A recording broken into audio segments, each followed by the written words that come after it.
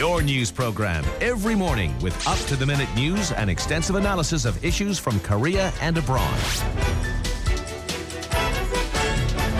This morning with Alex Jensen on TBS EFM.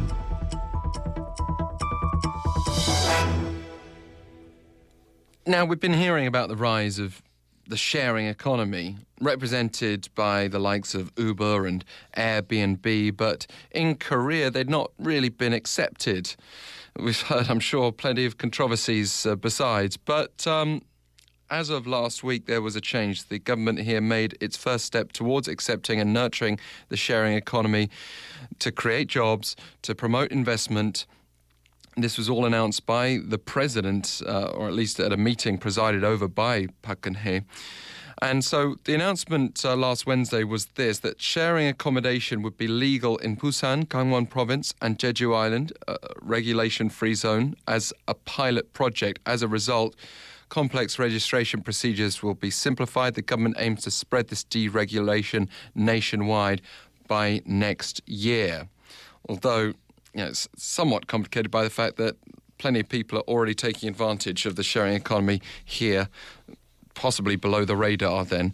But let's bring in Professor Vadim Grinevich of Strategy and Innovation, Southampton Business School, for a wider look at the sharing economy. Good morning to you. Good morning, or rather, good evening. Very light night in Vienna at the moment. Well, thank you very much for joining us. So you're away from Southampton and Vienna at the moment? Absolutely. Well, hope you're enjoying your time there, and thank you for joining us so late. Tell us how you would almost define the sharing economy, because almost by definition it's so broad that it defies that sort of explanation, doesn't it?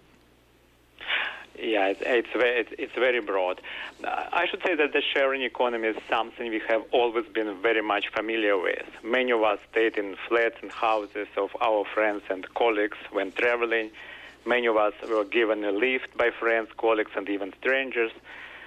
We may sometimes ask our neighbors to help us with childcare, or we may sometimes borrow some DIY tools from them. And there are many, many more examples of sharing like that. What makes the current sharing economy very special is new digital technologies and digital platforms, which make it possible to scale all those isolated instances of sharing we have all experienced before, and help us share the things and skills with strangers on a regional level, national level, and international level. So sharing with strangers at a large scale makes the sharing economy a new phenomenon.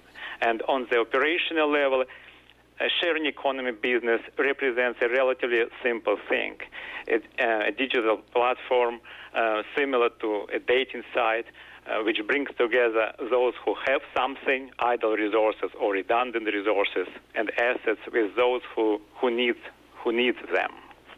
Yeah, I mean, from everything from ordering takeaways to organising accommodation, to sharing one's time and booking what is effectively a glorified taxi. We've seen the rapid expansion of the sharing economy, even banking through financial technology or fintech and crowdfunding. We're seeing money under threat, the traditional notions anyway of borrowing and lending. And maybe we can touch on some of those phenomena. But this all draws us into the business aspect of this. What's in it for the companies? How do they make their money if most of us are signing up to these services free of charge? Well, it's a digital platform, and it is a two-sided platform. It has a demand side and the supply side. And the trick for any platform is to decide which side to charge. And it depends on the market situation first. The trick again for any platform to have a balanced supply and demand. So if supply, if you have more on supply side, it is rather supply side which will be charged more, and the other way around. It can be also reflected in the web design and in the extent to which it is more in the extent to which it is easy or difficult to register for the platform service as a user, as a provider, or as a consumer. So if you find it more difficult to register as a consumer, in that case, a particular platform has too many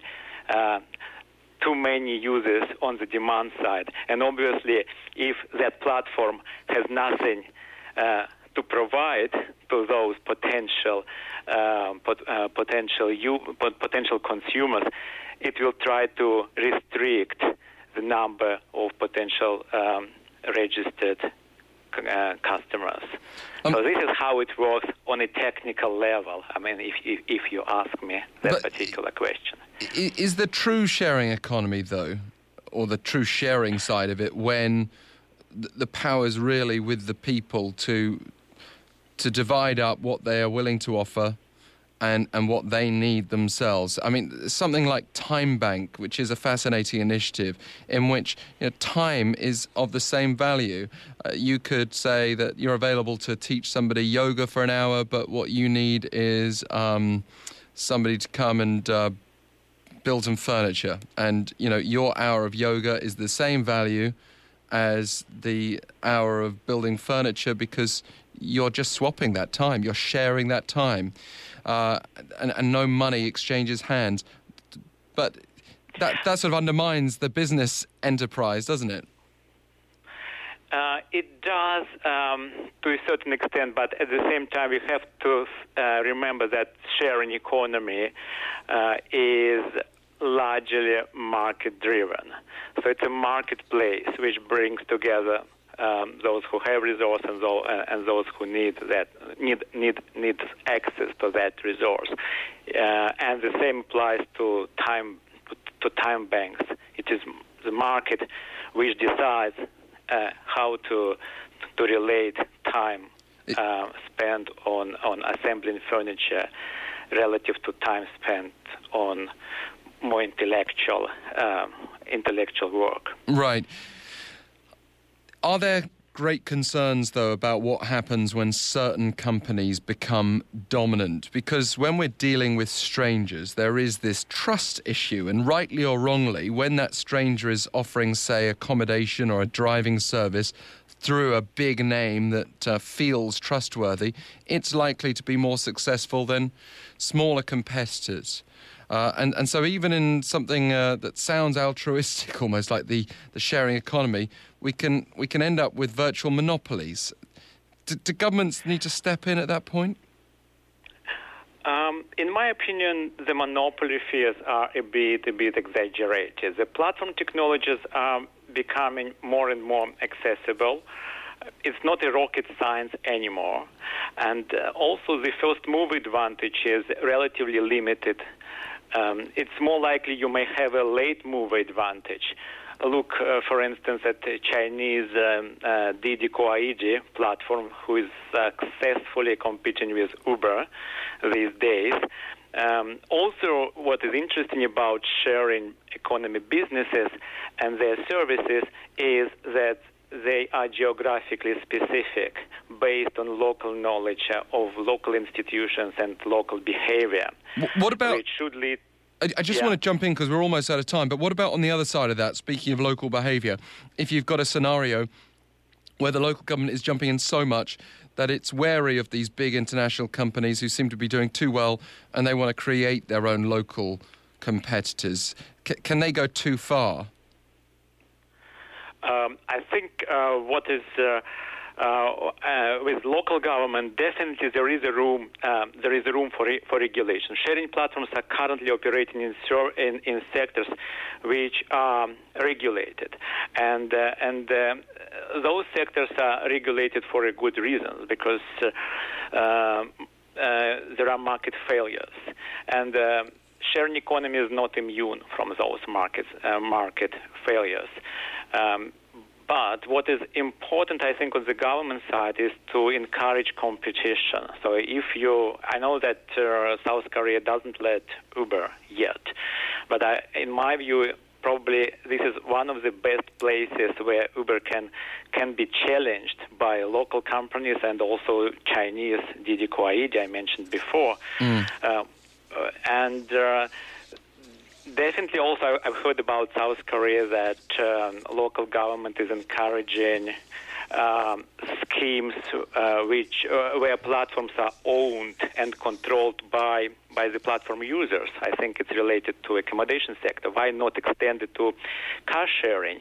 So my answer is yes, this sector is already regulated, and it is regulated for the reason. And that type of regulation related to safety, requirements, and have to be there. But the government has to work with sharing platforms together and take advantage of the willingness of those platforms to work with the government. Because remember, the sharing platforms are still niche, and they're trying to be attractive to mainstream customers. And one way to be attractive is to represent themselves as a business which provides at least certain standard of safety, for instance, which would be acceptable for mainstream customers. Well, especially when we're getting into the house or the car of a stranger. Professor Grinevich, thank you very much for joining us. Thank you. Thank you for inviting me. Vadim Grinevich from Vienna, but also more regularly of Southampton Business School. And again, we welcome your thoughts. Pounder sharp 1013 for 51 per message. What do you think about the sharing economy in Korea? Does the government need to loosen the shackles a bit further? Does regulation look a bit too much like protectionism at times? You can email us, efmthismorning@gmail.com.